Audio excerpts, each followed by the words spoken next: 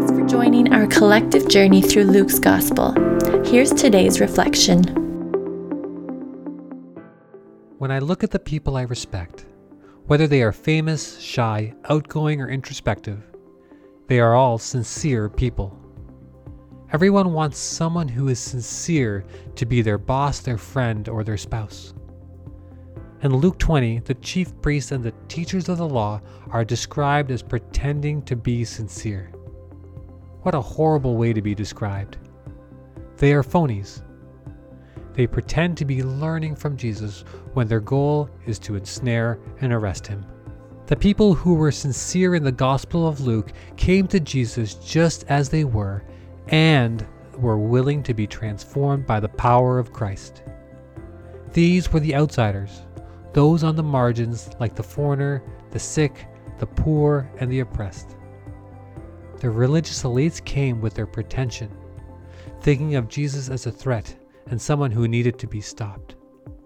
Their hearts were not open to Jesus, to experiencing life change and a deepening of their relationship with God.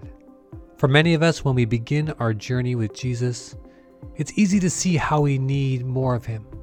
We come in prayer, through scripture, and in community with a sense of desperation that we need Christ.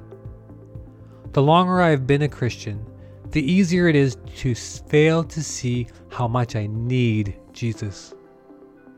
I become complacent in the areas of my life where the gospel isn't taking root, and I have given up hope that I can actually change.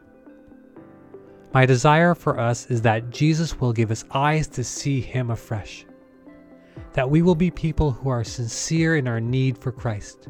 If you are feeling stuck or that you lack a hunger for God, that isn't the end of the world. The fact that you are wrestling with this and feeling this means that you still have a desire to know Christ more, unlike the religious leaders in this passage. My prayer for you is simply this: Lord, may we be a sincere people who unashamedly chase after you. May you reveal yourself to us more each day.